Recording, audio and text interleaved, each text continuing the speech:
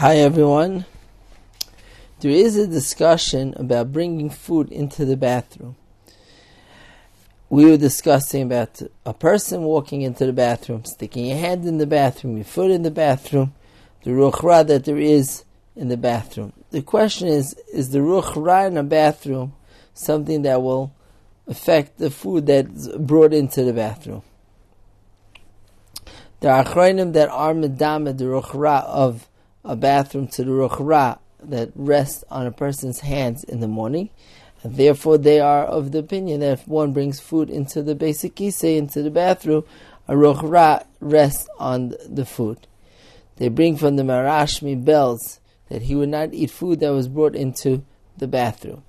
Mitzad Sheni, there's a tshuva in the Salmas Chaim from Yosef Chaim Zonfeld, where the Shel wanted to bring a raya from a Bar Heitiv that says they're not supposed to speak in the bathroom, so Kol Shkein should not eat in the bathroom. Which you see from there that you could bring food in. If his discussion is about eating in the bathroom, so then obviously there's food over there.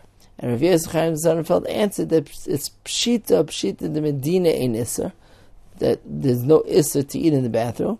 It's just Roy not to do this because of Nikio Sadas, meaning it's Maos, it's a b'zayin to the Eichel. And similarly we see in other Svarim, the Sefer Shalmei Tziba, which was a early Achroin, also is mashma that's Indian of Maos. The Maos was that the bathrooms were dirty, was dirty from dirt, from waste, and other things that ended up on the floor, on the walls of the bathroom. Therefore, nowadays that our bathrooms are much cleaner, we will not have this problem of Maos, and therefore, halacha l'maisa, there's no problem with bringing food into the bathroom. So l'chatchila, there are shittas that say there is a Aruch Ra, and therefore one may be proper to be machmer for the shita, even though there is no clear makar to this isser in Shas and Paiskim. But for sure, if one did bring it in already, it's not an issue. And the minig ha'olam is to be makel, to bring food into the bathroom, based on the heter that we mentioned, because the whole Indian of not bringing has to do with Maos, and our bathrooms are cleaner, so there's no problem of Maos. The next one that's counted over here is Hayoitze from Beis HaMerchatz. Beis HaMerchatz, we also find that there's some level of Ruach Ra. The level of Ruach Ra in Beis HaMerchatz is less than a Beis HaKisei. So if in the Beis HaKisei we said one does not need to wash his hands with a kli and 3 times, so surely from a Beis HaMerchatz they do not need to wash the hands 3 times. So if a person has a shower room where it's only a shower, there's no toilet over there, that would have a din of Beis HaMerchatz, and whether you can make brachas in such a room or think in Talmud Torah, that we'll learn about later on.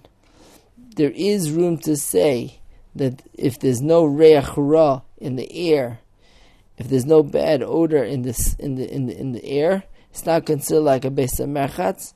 The Beis HaMerchatz is like sweat and dirt in the air, and therefore there's room to say that there's kulos in our Beis HaMerchatz in general. Therefore, if one went into the room of the Beis HaMerchatz, into the shower room or the bathroom, not without a toilet, and he did not use the shower, halacha l'maisi would not have to wash his hands. There's a shayla over here also. In what room are we talking about? What's the Beis HaMerchatz that we're referring to over here? Right? If, for example, you go to a mikveh, there are 3 rooms. There's the outer room where the person who's sitting there collecting the money. Over there, everyone's dressed and always dressed. Then you go a little further in. There's the room where some people are dressed and some are not dressed. Then you go further in by the mikveh itself where everyone's undressed. And the question is, which room are we referring to by Beis HaMerchatz? And that's a discussion in some of the Paiskim. Everyone should have a